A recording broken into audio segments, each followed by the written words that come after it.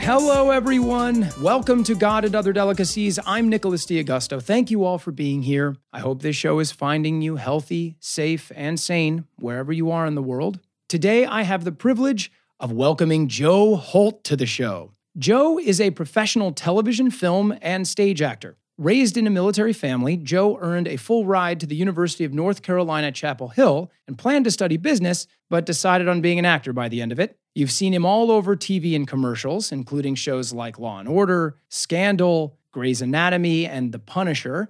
And you'll see him as Dr. Leo Bennett in the upcoming new launch of The Walking Dead: World Beyond. Joe has split his time between New York and Los Angeles, and we met in LA through mutual friends a while ago. He's smart and passionate, and I'm thrilled to have him on the phone so I can hear about his journey and get his thoughts on the present moment. Welcome to the show, Joe. Hello, Nick. I am thrilled to be here. And am I allowed to cuss? Yes, you are allowed to cuss. All right, because that's all I'm going to do for the next hour. Yeah, that's very good. Endless stream of obscenities. Well, I'd expect nothing less, but apparently you're going to also give me a lot more. I put a nice explicit E up there on every episode, even when there isn't cursing. But in this one, I guess we're going to really earn it. Joe, do you remember where we met? I honestly can't. I figure it must have been through Nick and Evan, right? It had to be. I feel like when we did the show vicariously. Yes. I'm not sure if I knew you yet. Okay, I was wondering that. So for the listeners, there is a very funny web series called Vicariously that our friends Nick Clark and Evan Gausted made, and Joe played one of the leading recurring characters in that, and I just did a little bit part at one point. When were we in Vancouver? Was that like 9 years ago? Yeah, I mean, it would have been around, yes, I think that's right, 2011 or something, 2010, I was doing Final Destination 5 up there. Yeah. What were you shooting up there? Do you remember? I was working on, Supernatural. I was working on Supernatural. Yeah. Right. All right, well, tell me about The Walking Dead: World Beyond, and what do you get to do in it? Tell me what you can tell me, I suppose, because I bet you there's lots of like secrecy stuff. What I can tell you is this show is the first time we've watched a group who have not been out fighting the walkers, or as they're called on our show, the empties. And it basically centers around these two young women, Hope and Iris, who are sisters, and they're trying to navigate this new world. For the first time, they're entering into the world. They've been sequestered in this university kind of setting, and I play their father, Dr. Leo Bennett, and we see them throughout the season. You know, most of my stuff is in flashback, and we don't really know what my fate is, but they set out to find me at the beginning of the show because I might have the answers to how we battle this plague, this pandemic. So I came on as a recurring in the first season, and I was in 4 of the 10 episodes. It was a really great time. Matt Negretti and Scott Gimple, the showrunner and exec producer, respectively, are great dudes. It was a lot of fun getting to have a character that actually developed, that had an arc, and was supposed to come out April 12th. But, I don't think that releasing a zombie show in the beginning of this was the best idea, and I think that the smart folks at AMC thought the same. So now we're supposed to come out the last quarter of the year, and we're hoping to start filming sometime in the next 2 months. So, man, I'm so happy for you. I mean, congrats on an awesome gig. You deserve it. You've been working really hard, doing great work for a really long time, and I look forward to hearing about that journey. That's something I know you're going to speak to. Thank you. Yeah, man, I'm thrilled for you, and I look forward to hearing about you going back to work, as I look forward to any of my friends going back to work at this time. Can't happen soon enough. All right, Joe. Well, before we get into the meat of the show, I got to know, what'd you have for breakfast? This morning, I had a shake, which is my typical breakfast. It had blueberries, some acai, strawberries, 4 banana. Link sausages. There was 7 eggs.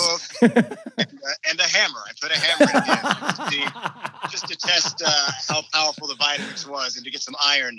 And then I drank a completely cold, day-old half cup of coffee because I wanted to go to the gym, and I always have coffee with my shake before the gym if I go to the gym. So that was my breakfast. So you do the thing where you save your coffee if you have a little left over from the day before?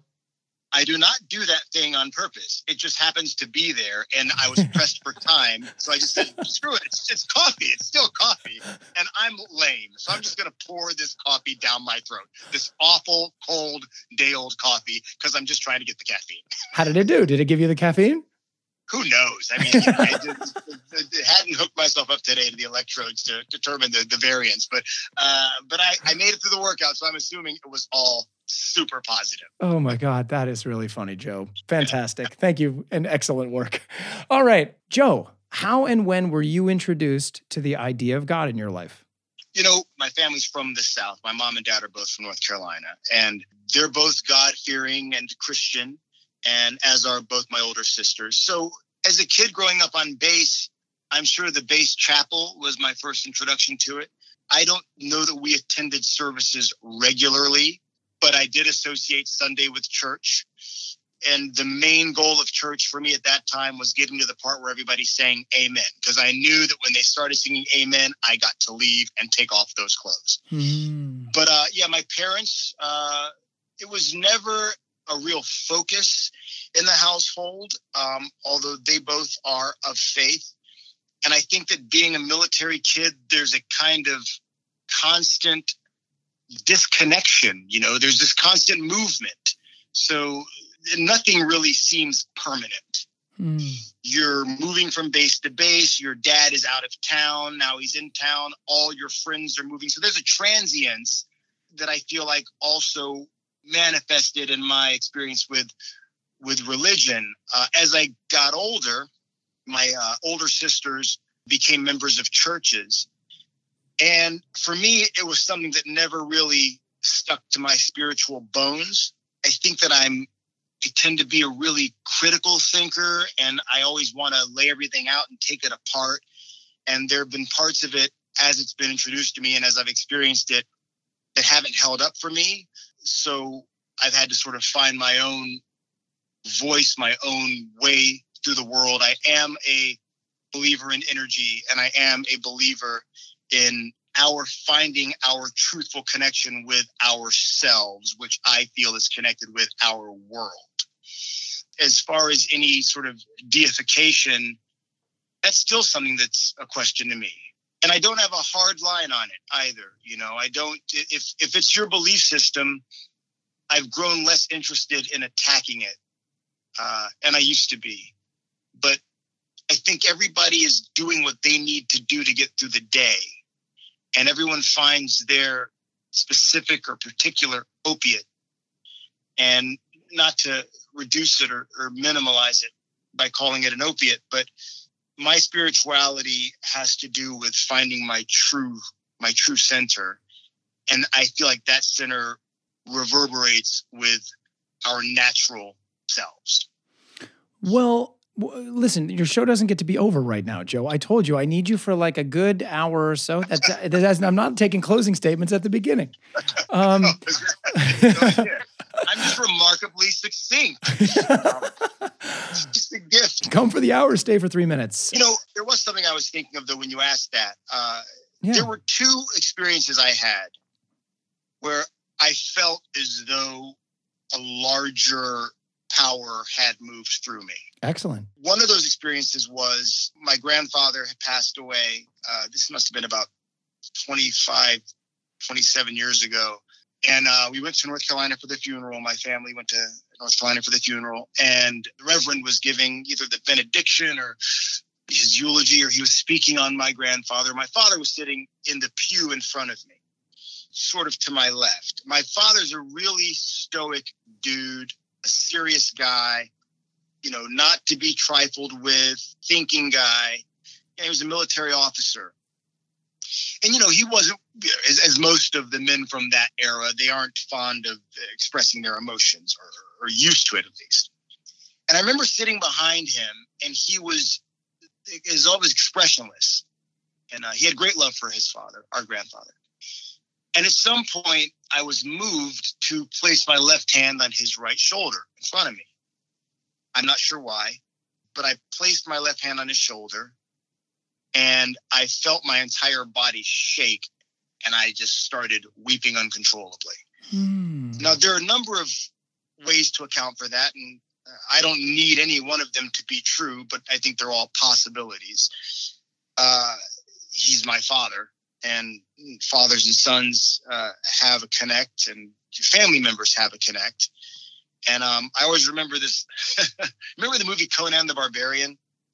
I mean, yes-ish. I know what it is. You don't remember it line by line? I know our great governor of California, our great former governor of California was in it. Well, there's this great moment in it where it's towards the end, and there was a woman that he had met, and they fell in love, and she died, and they had to burn her in like a funeral pyre. And his little sidekick guy, he had the sidekick guy, and he had the shaman, like the healer dude, the mystic. And the sidekick guy's crying, and the mystic is like, "Why do you cry?" And then the sidekick's like, "He is Conan. He cannot cry, so I cry for him." And in some way, I felt at that moment like he can't let loose with this, so I have to do it for him. And then I had something, I won't call it similar, but my sister, my oldest sister, Jocelyn, was joining a church. And at one point they called, the people that were the new members down. Hold on. I'm going to stop you. Yeah. Did you ever speak to your father about that moment? No. Have you ever talked at length with him about the circumstances surrounding that moment? No. And have you ever, what is the most emotionally deep conversation you've ever had with him? Oh, we have a lot of emotionally deep conversations. We had a rough go growing up. He was a disciplinarian, and the overall effect of my father was positive in that he was incredibly accountable, responsible, present, but he was a dominating force in the house and a disciplinarian. And so growing up, I was very intimidated by him. When I got into my early 20s, I told him that I was going to go to New York to pursue acting. He wasn't happy with that, but he didn't try to stop me. And in his defense, as an African-American man growing up in the 40s in the Deep South, your son becoming an actor is not viable. And actually, statistically, he's 100% correct. But I knew what I needed to do. And after about a year in New York, I was in this very intense class where the guy would go at you personally and challenge you in every conceivable way and find where you lived, so to speak. And people would leave that class, and everyone wasn't built for it. And, I still can't tell you whether that was good or bad, but for me, a kid who'd grown up with that kind of discipline, who'd played sports, who'd always had high demands on excellence, I was fine with it. You need to be forged in the fire. Anyway, about a year into that class, I had a scene, and the scene had an emotional requirement that I couldn't meet. We would work on scenes for weeks and months if you didn't get it. This class was very process-based, building blocks, learning what you're doing. And one day I remember leaving the class, my acting coach said, "I don't know, maybe you're just too good to be a bad actor," meaning the character had to do some awful shit. And I was such a kind of a Boy Scout, like, I'm going to do everything perfectly and right. And it broke me. I left the class and I got very upset. And then I realized as I was standing on this scaffolding in Little Italy that my dad's eyes were always watching me. Always. I could see them almost. I remember almost seeing them in the sky. Like, they're always watching me. And how can I do what I need to do creatively if these eyes are always watching me? These critical, judging eyes. And I went home that night. I called him, and I knew that I needed to tell him everything that had gone down with us and sort of liberate myself creatively so that I could stand on my own 2 feet. And for 2 hours, I just unfolded everything and said, I told him everything that I had a problem with. How old are you at this time? 23. Okay. Or maybe 24. Cool. Okay. And I was fully prepared for him to let loose on me. And I was fully prepared for that to be the end of the relationship. Because I knew that I was coming from my truth. And I knew that I was also coming from a good place. I didn't call him and yell at him. I didn't call him and say, "You did this." I just called him and said, the first thing I told him actually was, "I think you did a good job raising me." And then I said, "But here's some things I had a problem with and I have to tell you."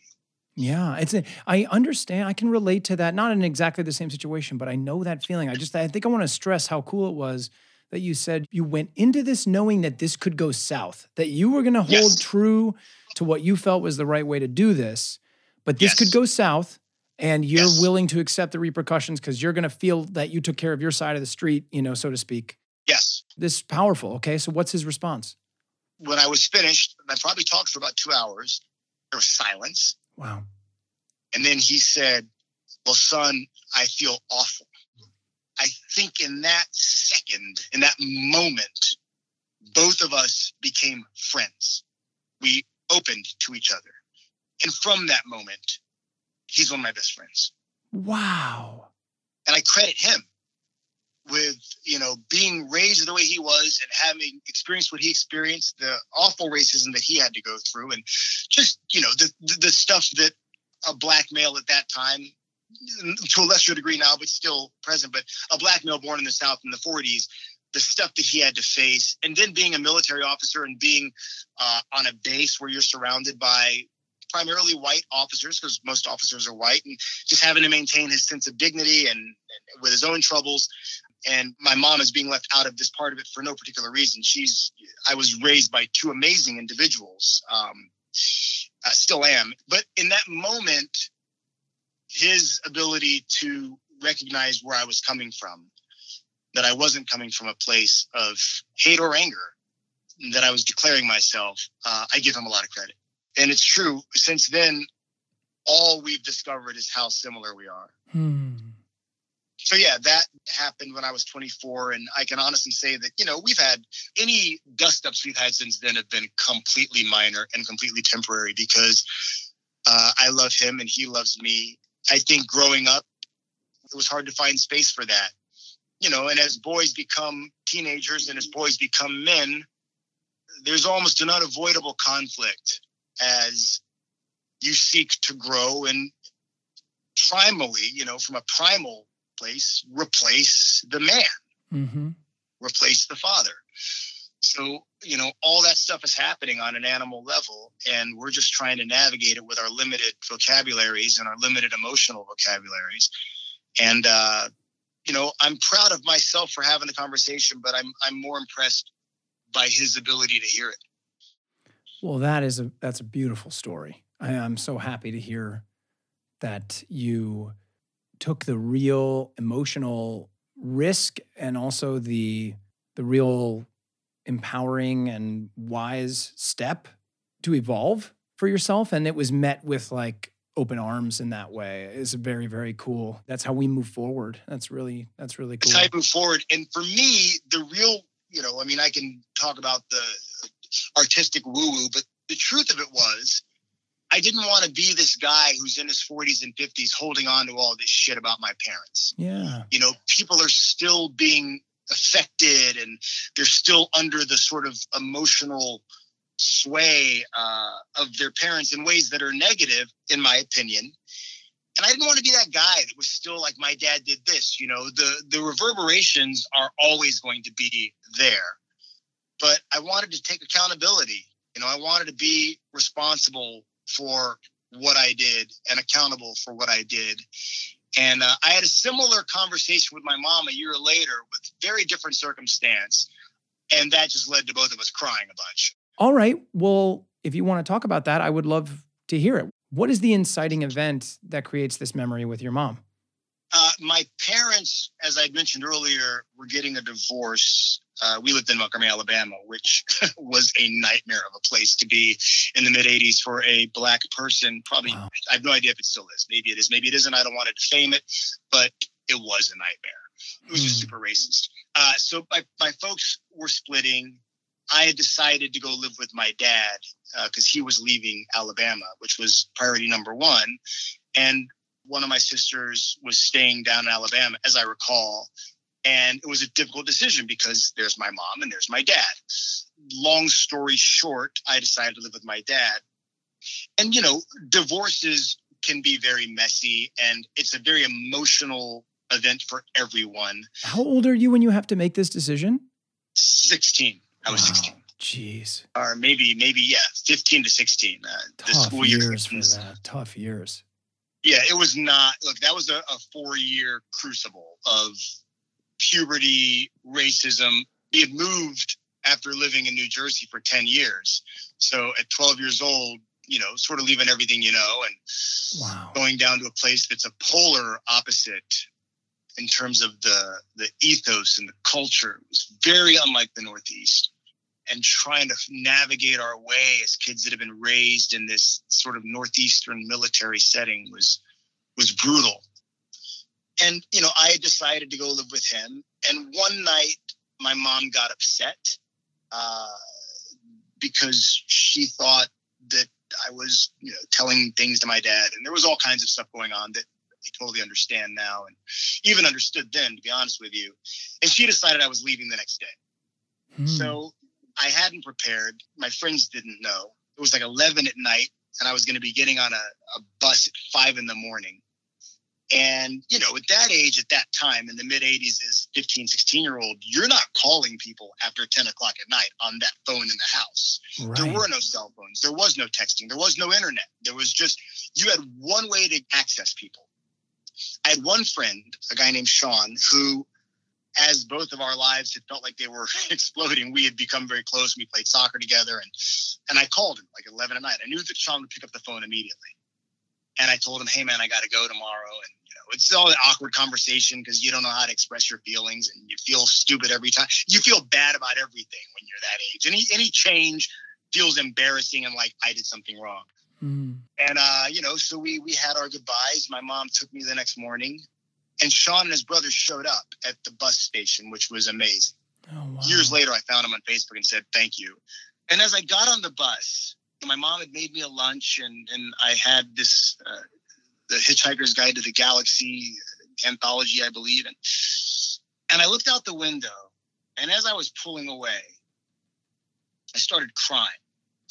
And even at the time, I could tell that I wasn't crying for me. I looked at her, and I could tell she didn't know what she was doing. I could tell this was going to hurt her more than it's hurting me. And I just felt for her. It was a traumatic thing for me, and that's what I had to call her about later on and say, this happened, and I forgive you. And I needed her to know that, and it just led to, cry fest with Mom and Joe, because I love her to the ends of the earth, and she loves me to the ends of the earth. So, the objective was accountability on my end. The objective was never punishment for them, because if there's one thing you have to learn as an actor, it's to see why people do what they do. And with both my mom and my dad, I could see where they were motivated by pain and love, and where they were motivated by a desire to do what's best for their kids always. And, that's filtered through the things they had to work out. And I'm fortunate to have parents that can hear, do hear, and do love me. And so that's a really powerful foundation to have. And I'm fortunate to have it. Well, those are some great stories to open up with, man. And this is a point where we're going to take our first break. Cool. So we'll be back in just a couple of minutes.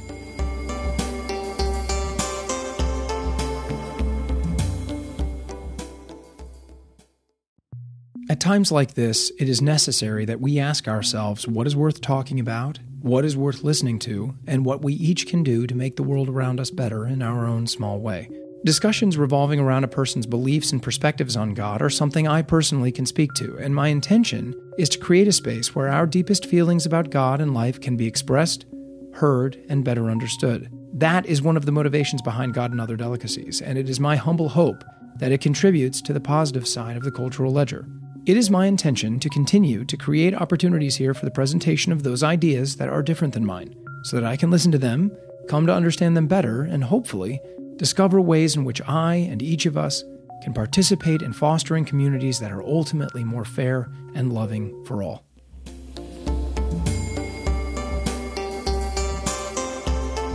Okay, everybody, we're back with Joe. It was a lovely first segment, but one thing that I need to get back to is the second story that you mentioned regarding your kind of most spiritually poignant moments. Yeah. Look, if you haven't been to a Black church in the South, you're really missing out. The energy, a good preacher elevates the room, and it's a really dynamic, amazing place to be. I'm pretty sure it's a Baptist church. And, he was calling down the new members to the church, and my sister Jocelyn was going down to the altar. And I decided to go down there with her. And we both knelt.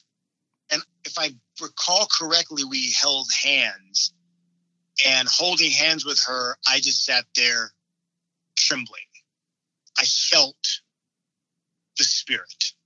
And the best way that I can describe it, looking at those two instances, is probably love, overwhelming love, which I have for my family, and which is why it's also, that's what it could be in that period of vulnerability. Like I said, I don't have a need to categorize it. I can only account for the feeling of fullness in those two moments, and two very different kinds of fullness, but perhaps the power was the same and the flavor was different. Each of my family members has a special place and a special relationship with me. All four mean different things. And Jocelyn was without a doubt the protector growing up, and the one who had to sort of blaze the trail and take the knocks for her younger brother and sister. But yeah, that was a powerful feeling. And if nothing else, those were indicators that there is something greater. I don't know that any of the forms that I've seen it articulated in satisfy me or convinced me of any specific truth. Where in your life, or have you in your life, experienced symmetrical moments or like moments to those types of peak spiritual moments of, maybe you could say, transcendence, or like you said, extreme love? Do you get that in your work? Do you get that in your acting? Do you get that among friends? Where do you seek or find that? The places that I found the deepest connection have been friendships that I've had for years and sports. Playing sports. I played pretty much everything growing up, but kind of finished on soccer in my 20s. And I don't know how to explain to someone who has not had the experience of the power of being on a team, a great team. And by great is defined, yes, by your success on the pitch, but it's also defined by the connection that the group of guys or group of people has. And I think that the joy of success, I'll never forget, I played on a team in New York after I'd moved to New York, and I got connected with this team called the New York Athletic Club, and they had a very good soccer team. And I went to one of the practices and kind of proved myself and got put on the team as a defender. At the end of the end of my first year being on the team, we ended up in a championship game. And in the first 20 minutes of the game, I went up for a head ball. I hit my head against another guy's head and split open a cut over my eye. So I couldn't play. And we were right across from some school that was out of season. We went across to the school bathroom, and this guy's looking at my eye like, let me take you to the emergency room. And I'm like, I think we can close this thing up. So I go back to the team. There's a kid there who was a trainer at Columbia University. He butterflies my eye. One of my teammates named Kevin rips his shirt and wraps it around my head like the red badge of courage. And I go back and play the second half. About 20 minutes into the second half, I score what would turn out to be the game-winning goal. And I felt this elation that I've never felt. Wow. And it's because of the connection with those guys. And afterwards, we're all in the bar, we're drinking up and everything. But that feeling of, and look, maybe because also there was a journey there, right? I had to overcome the fear, blah, blah, blah, blah. But more importantly, the guys that I bled with and won with and lost with, there's some kind of connect and camaraderie. When I watch these shows that kind of like, they like showing the bloopers, they like showing the mistakes. And I always think, do you know what it's like to give?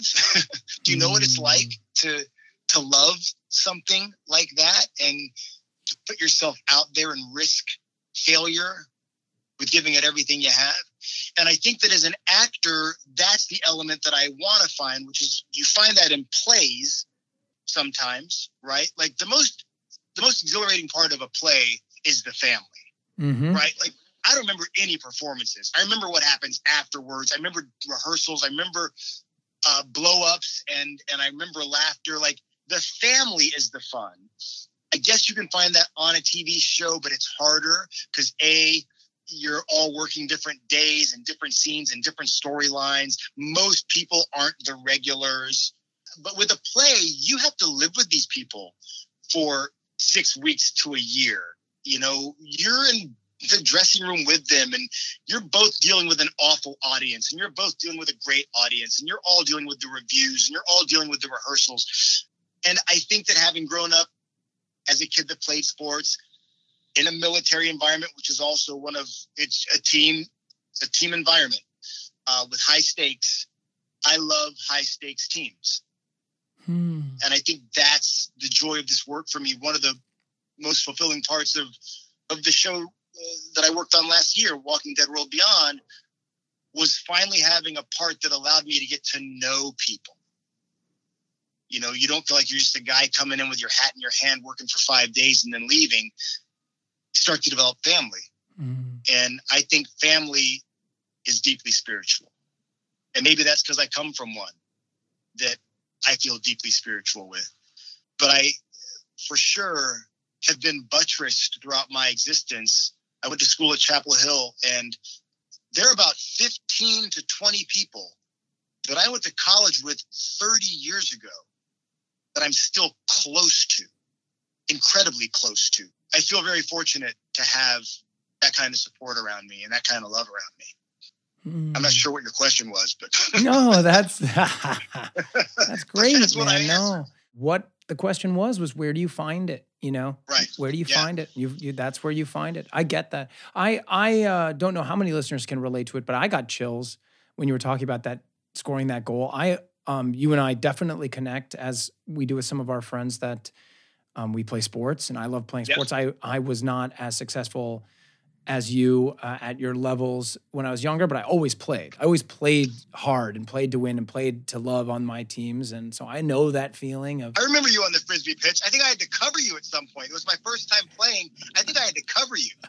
Well, I did play hard on the Frisbee pitch. You're a good athlete. And I did not I feel like I had to cover you. And it's like, I'm fast and he's fast. And great, I'm going to be embarrassed by this guy who's the super nice guy.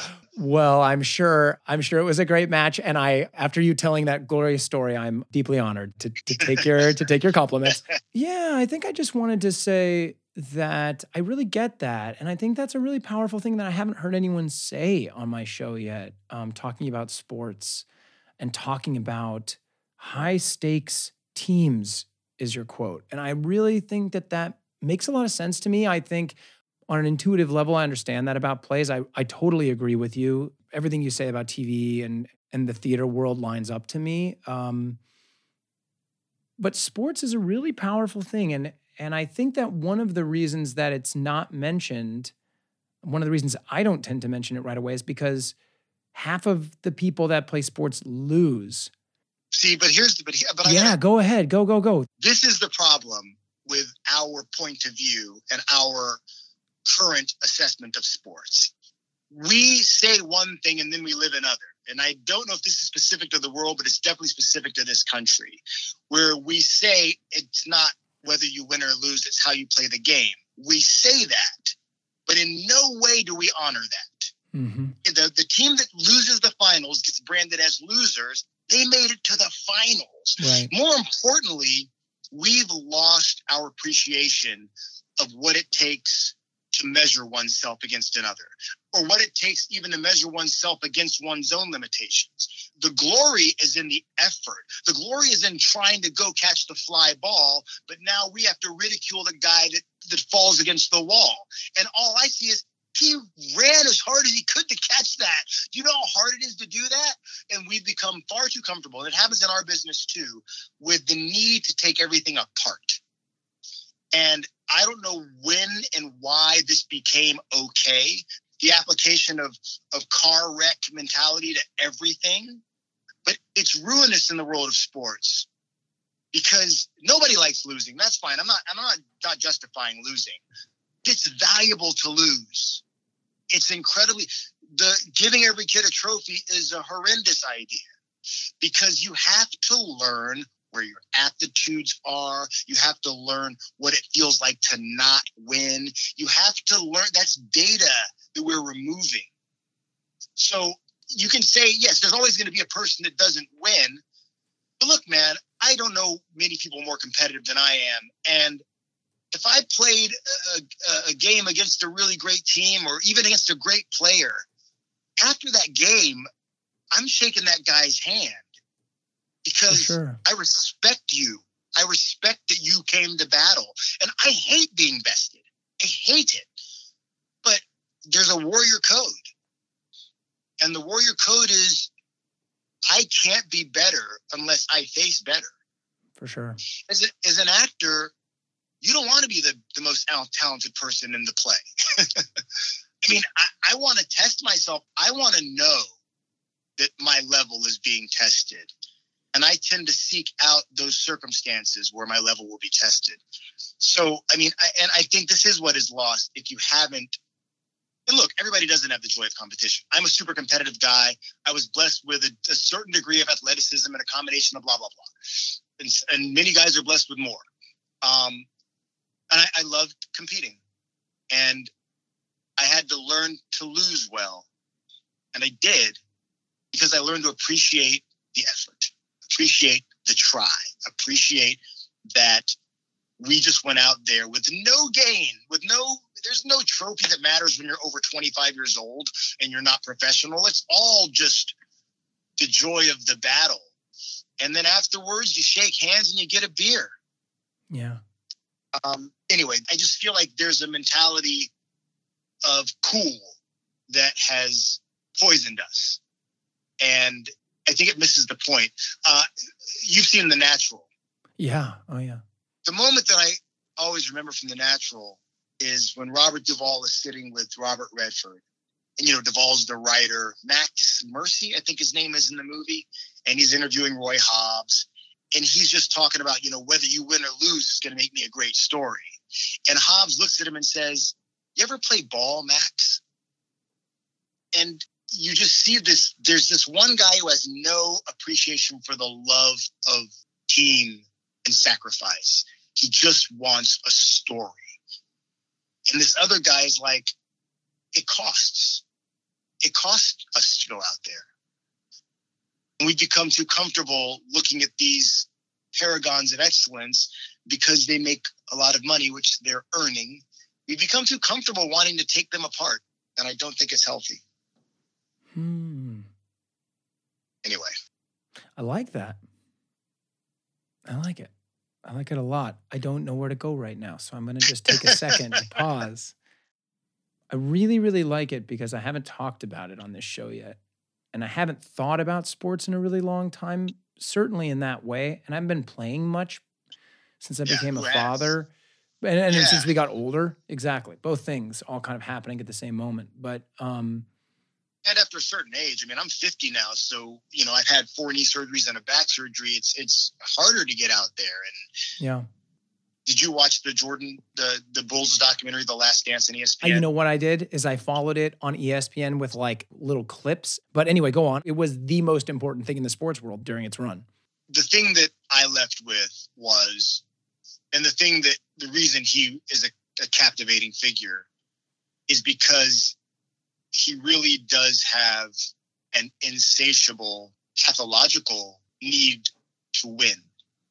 But there's a beauty to it because he is a noble warrior in the way he competes. He is accountable. He's honest about himself, flawed. And you just see that his mindset was perfect within the lines. Outside of the lines, it leads to a personal struggle because there's nowhere that will fits off the court. But on the court, I've never seen anybody with more of it. Like I said, Joe, I think that's a really it's hitting me really powerfully how you speak about sports. And it's also resonating a lot with me because I am someone who has loved sports for so long and I haven't engaged in this kind of conversation about it in a long time. So thank you for having such elevated thoughts about it. And this is a perfect moment to take our second break. We'll be back with Joe for the final segment in just a minute.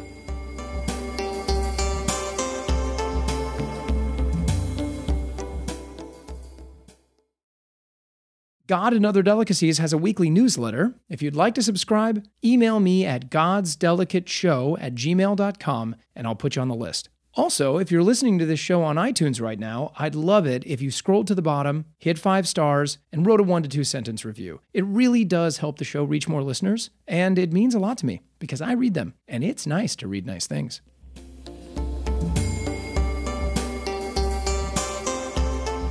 All right, everybody, we're back with Joe in our final segment.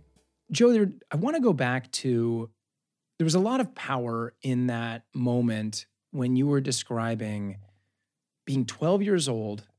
You had lived in New Jersey, did you say for 10 years? Yeah. So unlike what I was expecting to hear, being someone that was in the military, which I typically understand that to be oftentimes you're moving every 3 or 4 years. Right. You actually got to spend a great chunk of your very formative early years in New Jersey. Yes. In a place that you were indicating was more accepting, or was at least was an environment you understood. Yes. And then at the age of 12, your father is transferred to Montgomery, Alabama. My dad got accepted into the Air War College, which is a prestigious military school, military posting. So if you get accepted into the Air War College, you go to the Air War College. What is it training a person for, just out of curiosity?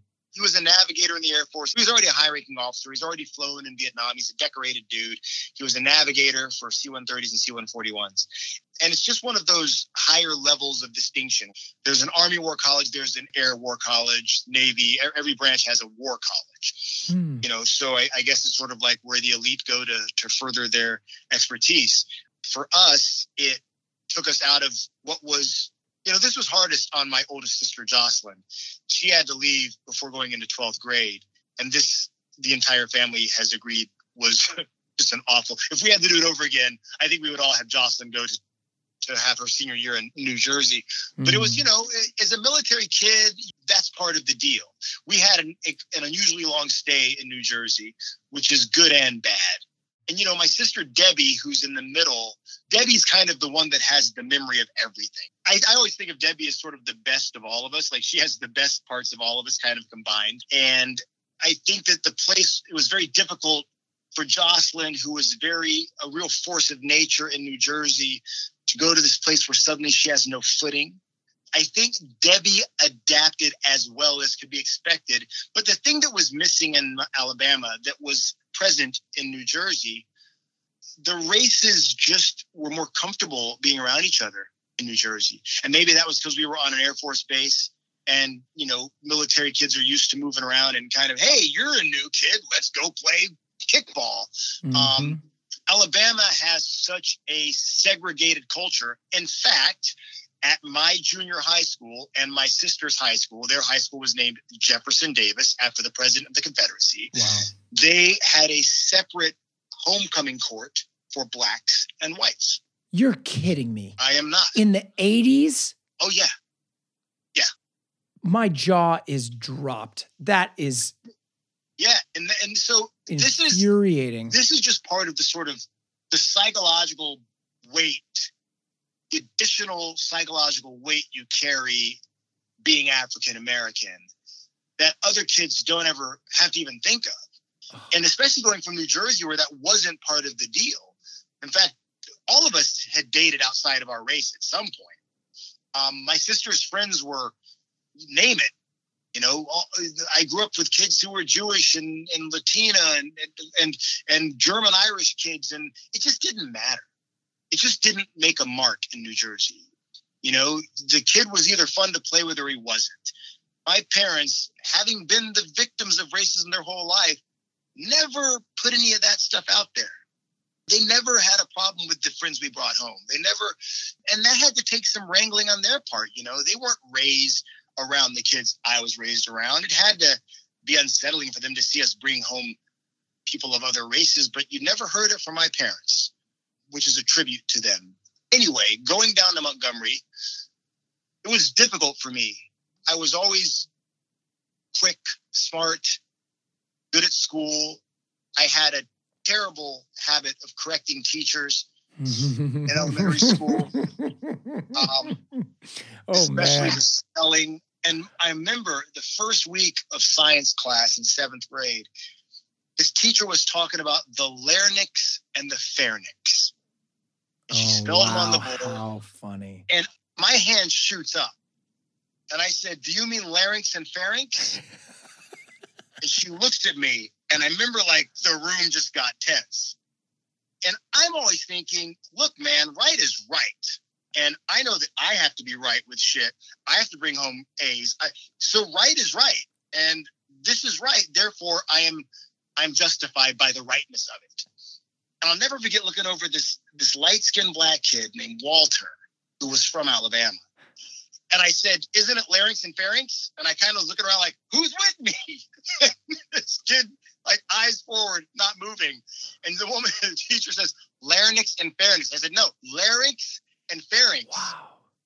And I remember, because, I was my dad was, you speak out. You don't let anybody tell you not to speak out. It did not endear me to her. And I thought it should endear me to you because I'm correcting you, but I wasn't aware of things at 13. So Alabama was a real... Okay, now hold on. There's something else there I want to get into. Something that you just said about my dad told me to speak out. Okay, so I've spoken to a couple of different Black friends of mine on this show about this, and they all have a story, and I see this a lot in social media right now. I hear this in interviews where you teach your kids when they are in an environment where there are police officers.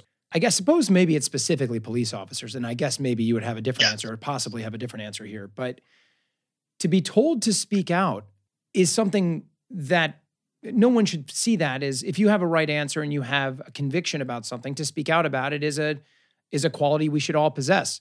Yes. But was that always kind of an incendiary thing matched with your race? My dad was outspoken.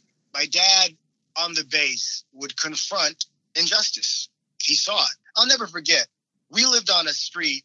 I must have been about 6. And this kid was riding down the street, and he was like yelling or saying the word nigger. Ugh. And my older sister, Jocelyn, grabbed this kid by his hair and pulled him off his bike and gave him a beat. Wow. And later that evening, I think it was at least, and look, this might all be a little fuzzy and I might have, but this is the gist of it. There was a meeting on the block where the parents came together and had a discussion about how this is not to be tolerated. Him, not her. And that was the beautiful thing about growing up in McGuire in the 70s. It was sort of the first time that I think people were getting involved in recognizing the wrongs, or at least addressing. He's a super intelligent guy. He's well educated in the ways in which African Americans have been subjugated and discriminated against. And he brings a great level of integrity. My mom is well educated and well spoken and has tremendous presence. The people in my family tend to have that. And that goes back to my grandpa and on both sides. I come from a family that has operated with integrity and dignity, and not force, but strength. So I was raised with that mindset, that nobody's better than you and that don't ever let anybody tell you who you are. And that led to some confrontations. But the worst part about that is, as a kid, no one should have to deal with that. And kids don't think that way. Kids just go to the sandbox. 2 5-year-old kids on the beach that meet each other are best friends for 6 hours and they'll never see each other again. They don't care what the other kid looks like. Mm-hmm. That's all taught. So yeah, my dad encouraged us to speak our mind and educated us so that we could. And I'll never feel like I'm educated enough, but the house was filled with books on our history. He was the first kid in North Carolina to try to integrate the school system. He was the kid at 12 years old. He was the case. What do you mean? Like your dad was the kid that tried to go to a white school because it was closer? Yes. He has a case in North Carolina? It went to the Superior Court of North Carolina. And then it got, my older sister did a documentary on it as her thesis. And in fact, now there's a group of middle school kids at a school called Explorus that are trying to get a school named after his mother. So he has quite a history in North Carolina of activism, and he's an integral part of the civil rights of North Carolina. And so that's the house we were raised in. That's powerful. And as a kid in Alabama, there's so many things to try to navigate when you're 12 already. Being in a new place, fine, we're used to this, we'll meet people and make friends. But being at a high school, I was at a junior high that was a new junior high school. By ninth grade, I was voted class president. I was voted most likely to succeed. I was the captain of our soccer team. I asked a white girl to the prom, and her parents wouldn't let her go with me because I'm black. Fuck me, man. The same thing happened when I moved to North Carolina. A girl's parents would not let her go with me because I was black. And then I got wise in 12th grade and asked a black girl. But having to deal with that stuff, all that stuff of trying to figure out what's the secret code to just have, watching John Hughes movies. And I wasn't in John Hughes movies. So yeah. I see myself as a character on the screen and think, oh, yeah, I'm like that guy. But then the world tells you something different.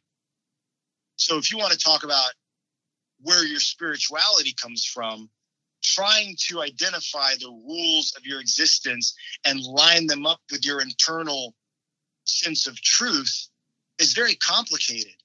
Believing in a God that is benevolent is very complicated when I just see injustice all around. And I've been victimized by the injustice, while at the same time, I've been blessed with certain things. But at 13 years old, you're not thinking that. You're not seeing that. And it shapes you. It warps an African-American person's entrance into the world, because there's this element that you can't account for, which is why sports in school are so appealing. Sports is linear. In the worlds that I was traveling in, I did everything right, but didn't get the girl. So I'm trying to line up, well, what am I doing wrong? And then that's why it's imperative for people to educate themselves, because at some point you realize, oh, this isn't me. This is it. And as a kid that never wanted to make excuses and didn't want to be handed anything, it's very difficult to come to that conclusion that it's not you. Mm. Because I don't want to make any excuses for my failure. I want to own it. But there is an element out there that's greater than my merit, that is deciding things. And Alabama was my first real introduction to the power of it, because that was prevalent in Alabama. It appeared in New Jersey. It appears everywhere. But it was prevalent in Alabama, and it was specific. It was polarized, black and white. And that was a lot to manage as a kid. Oh, man, Joe, that's really, really impactful. Thanks for sharing that. And I felt even worse for my sisters as black women in this world. You know, they're both intelligent and attractive and engaging. They were popular and they were cheerleaders. And then to go down to North Carolina, there was no place for them to fit in. You know, the kids that we hung out with in New Jersey didn't exist in Alabama. The sort of mischievous scamp in New Jersey was a redneck in Alabama. There wasn't any mixing with that. And the racial epithets were free flowing. So it was a complicated place. Fuck, man. I mean, I guess it's so, it's enlightening. And it's an expression of my ignorance and naivete. But I am trying to imagine the anger that you must be feeling on a daily basis. And again, this is obvious. I mean, I'm not an idiot. I know that this expression has been in the African-American population for centuries now. Sure. But boy, until you willfully, as a white guy like myself, willfully put yourself in these positions and try to imagine on a daily basis what that would be like, and then try to imagine the will to and the restraint to not lash out every day. Yeah, because you also, as a Black person, don't have the benefit of the doubt. You know, if you're a white male, you've been taught, let's just talk about television and movies. Who were the heroes of the 50s and 60s and 70s? Of course, they're white males, but what kind of white males? John Wayne, Clint Eastwood. I watched Chinatown recently again. And who's the protagonist? He breaks the law when it serves him. He is not empathetic to anybody's concerns. At some point, he slaps Faye Dunaway, who's been raped by her dad. He doggedly pursues whatever he wants without regard for anybody else. And that was the paradigm we were shown for years. That guy, that John Wayne, Clint Eastwood, that Chuck Norris, these guys. So what do we expect? And why did we value this? Why is that given value? Unfeeling, cold, brutal, rule breaking. I can't be those things. As a Black male, you don't have the benefit of the doubt to be a badass. I can't break the rules like those guys can, because my image has been vilified and criminalized for hundreds of years, so that I walk in the door as a criminal in the subconscious. That is the hardest part to deal with, because then even if you try to toe the line, you're trying to live up to an imaginary standard that is not lived up to by these other guys. So to get a hold of all that is a lot. And yeah, rage is a daily part of it. And then I had to learn, well, where's this useful? Because just being proud of your rage doesn't serve. But recognizing that your rage isn't imagined, and that your rage wasn't just because, you know, if white men are angry, it's called passion. If Black men are angry, they're angry Black, or Black people, angry Black woman, angry Black man. And if women are angry, they're neurotic. So all this stuff is sort of the genetic coding of this country. And without an awareness of it, or without a willingness to accept that, we're going to have incredible division and incredible unrest. And for me, navigating that in the South was hellish, because I was succeeding.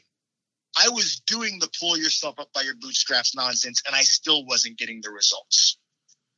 I was getting all the results that I could earn that were linear. And, you know, again, for my sisters, for Black women, it's worse. They're the most marginalized. They don't get to see their visage on magazine covers. When I grew up, I'll bet if you named the 4 shows you loved the most growing up, they would have a guy somewhat like you who's running the show, or who's funny, or who's the lead. The guys that looked like me on TV were a guy that owned a junkyard, a short, loud guy who yelled, George Jefferson, a family in the hood, Good Times. Those were the people that I saw. That's where I was on TV. Yeah, not until Will Smith, right? Well, Will Smith wasn't until I was in my teens. Yeah. And even then, he's just a happy-go-lucky clowny guy. Will Smith's incredibly talented. That's not to knock Will Smith. Yeah. But the positions that we were put in, emasculated, silly, ghetto, not powerful. It's so part of our mindset that we think the hero looks a certain way, which is ironic because a hero is somebody that has to overcome adversity. Yet our hero is the person that's had the very least adversity in our society. So I wanted to be a hero growing up. I watched Robert De Niro in The Deer Hunter. I wanted to be Robert De Niro. I'm like, Robert De Niro, Al Pacino, Robert Duvall. I watched these guys and thought, I'll be like them one day. They're serious guys doing serious shit. I never even considered being an actor. I just thought those guys draw me. When I did decide to be an actor, I'm going to go to New York because that's where those guys were. And I thought, yeah, I'll be cast like they're cast because I'm like them. I'm masculine. I'm intelligent. I'm intense. but the parts didn't exist for me. In 40 years, we've had one strong Black leading man. His name's Denzel Washington. There hasn't been another one. Joe, did you have a moment where this just kind of broke for you in your life? Like maybe the weight of this type of injustice around you made you break, and then you somehow found the strength to put yourself together as a stronger individual after that? I mean, do you have a moment like that in your life? I feel like there's been a chain reaction of things that I haven't really thought about this question, obviously, but it all begins with the foundation, in my opinion, right? I was raised with parents who were conscientious and smart and attempted to fill me with a great sense of integrity. As I got older, and I've always had a curiosity about human nature, which is probably the reason I do what I do, I've always been interested in why people do what they do. And I think I've always had a decent sense of understanding that. And I've been intuitive about that. Once I started turning that gaze on myself in my late 20s, after just started feeling like I felt my anger at all times. And I felt, it's one thing to feel it, but I was directing it at friends. And I kind of started, I'd come out of a bad breakup. I was at the Borders bookstore in the self-help section where you go to find out how to live. And there was some book on self-esteem. I read like 5 pages of it. I'm like, oh my God, I have a self-esteem problem. And I did the book, like a workbook. I just started doing the exercises of that book. And it was the first time I started being able to zoom out of myself and see, oh, here's what you're doing when you do this. You're bullying people. You're not seeking conversation. You're seeking victories. Well, why is that? And as I started pulling out of that, I started realizing for the first time that I'm lovable. I don't have to win. I don't have to, that just my existence is enough if I can accept myself. That began the journey. And from that time, I've started asking myself, well, what is it that brings you pain? And is there a way to relieve that pain and that stress and that anxiety? About a year and a half ago, I was in New York. I had moved back to New York because I wasn't satisfied with my TV opportunities in LA. I got to New York. I started getting tons of TV, but I was making less money. I started teaching at NYU. I loved teaching, but money got so bad that I had to go bartend again, which I hadn't done in 20 years. And that was awful to have to go behind the bar as a sense, it was either bartender, take loans or get money from somebody, and that's not going to happen. So I'm like, all right, you have to swallow your pride and get behind the bar again. And fortunately, I could find a job. A guy that I knew from back in the day was kind enough to let me work at his place, Ainsworth. And you know what? It kept me afloat for a few months, but it was hard because here I was 20 years after doing all the right things, classes, and challenging myself. And I was working. I was still working, but you can't make money on 5 guest stars a year. Yeah. You can't. And 5 guest stars a year is a great year for most actors. Oh, people don't understand how hard it is to get 5 guest stars in a year, and the bottom fell out on the living wage thing as an actor. Yes, that's exactly right. And it's hard. They see you on TV and think you're making millions, and it's like, let me tell you what I actually made. Yeah. So that led me to this really dark place.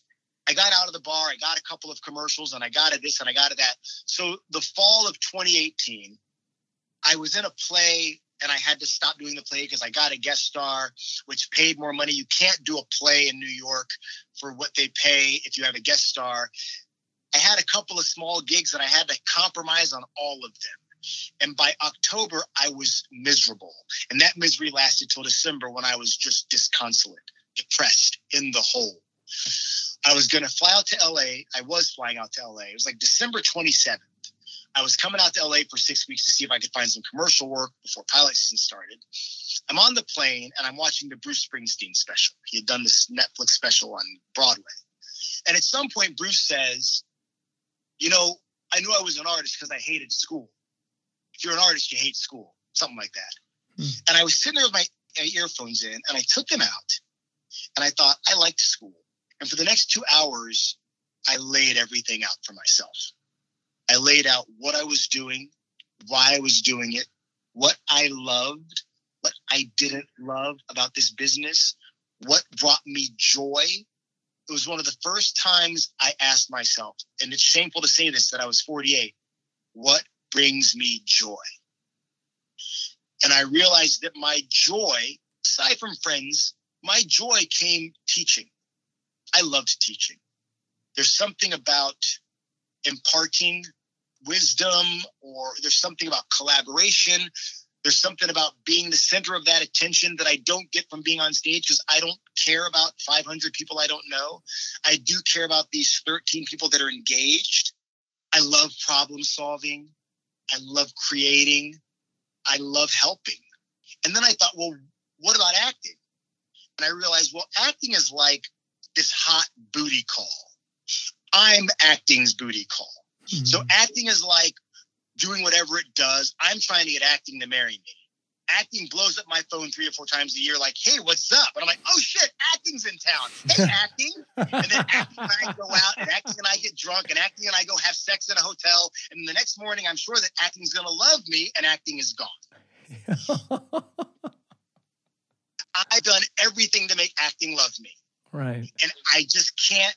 Acting has allowed me in the room on occasion on acting's terms, but acting's never loved me back. And then I thought, wow, I got to New York, and within 2 months, I was invited to teach at NYU. And I started thinking, what is the universe telling me, as opposed to what am I trying to wrangle from it? So I decided I need to go to grad school, because I get to do intense work for 2 years that I love. I love working on Shakespeare. I love I love table work. I love the work. Mm-hmm. I'll do work for 2 years. I'll grow as an actor. I'll get out with an MFA, and I'll go teach for good in a university, making a living wage without wondering what my money is. And I need to start pursuing my joy. There was one school I looked at, USD. This was all still on the plane. Their application deadline was January 4th. So I had a week. I started working on monologues. So when I went down to audition, I remember the day.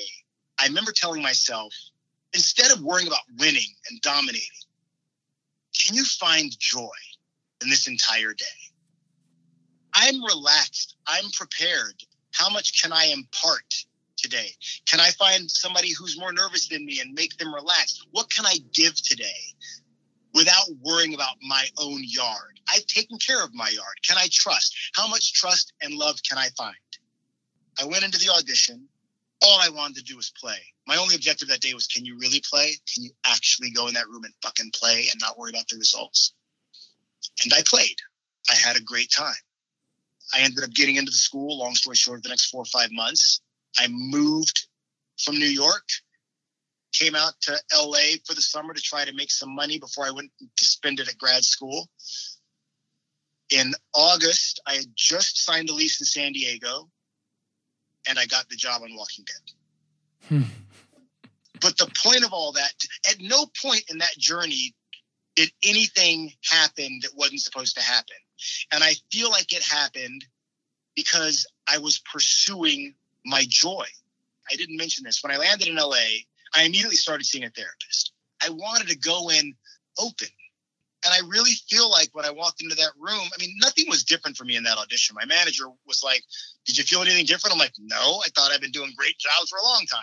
But the truth is I had accepted.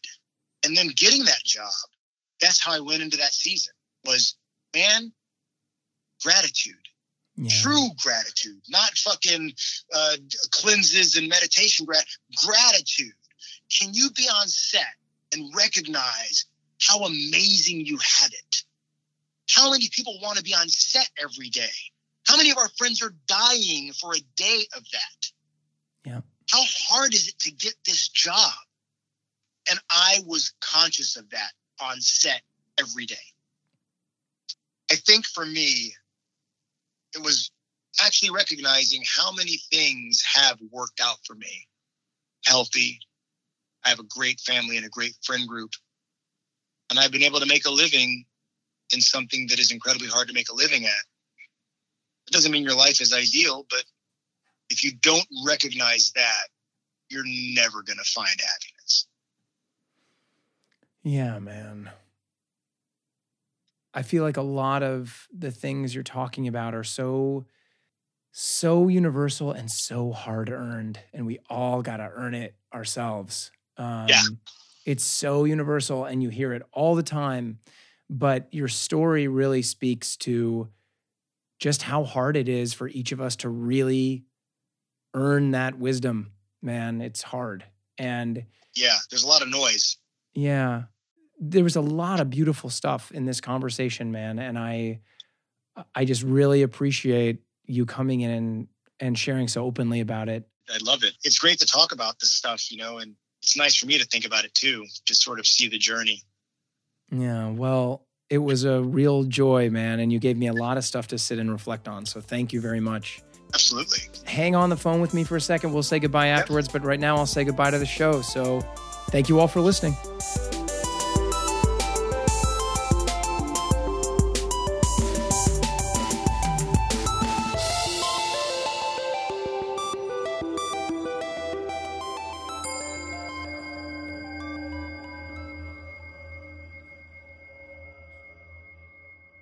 All right. Well, listen, before we get into the meat of this show, I got to figure out if you had meat. No, I'm not going to do that because yeah, that's not good enough. Before we get into the meat of this show, I got to know. All right. This is clearly I've already got an outtake, Joe. Jeez. Okay, here we go. I looked up your age, actually, Joe. I don't know if this is going to make it on the air, but I looked up your age I looked up IMDb and then your age is there. And I was like, you gotta be fucking kidding me. I thought I could have swore you were like just 2 years older than me. I can't believe how good you look at 50. Okay. Congratulations. I'm gonna call you now. I want to call you every week now, regardless of whether you're recording. Yeah. Well, just go back and listen to this episode. You'll always have it.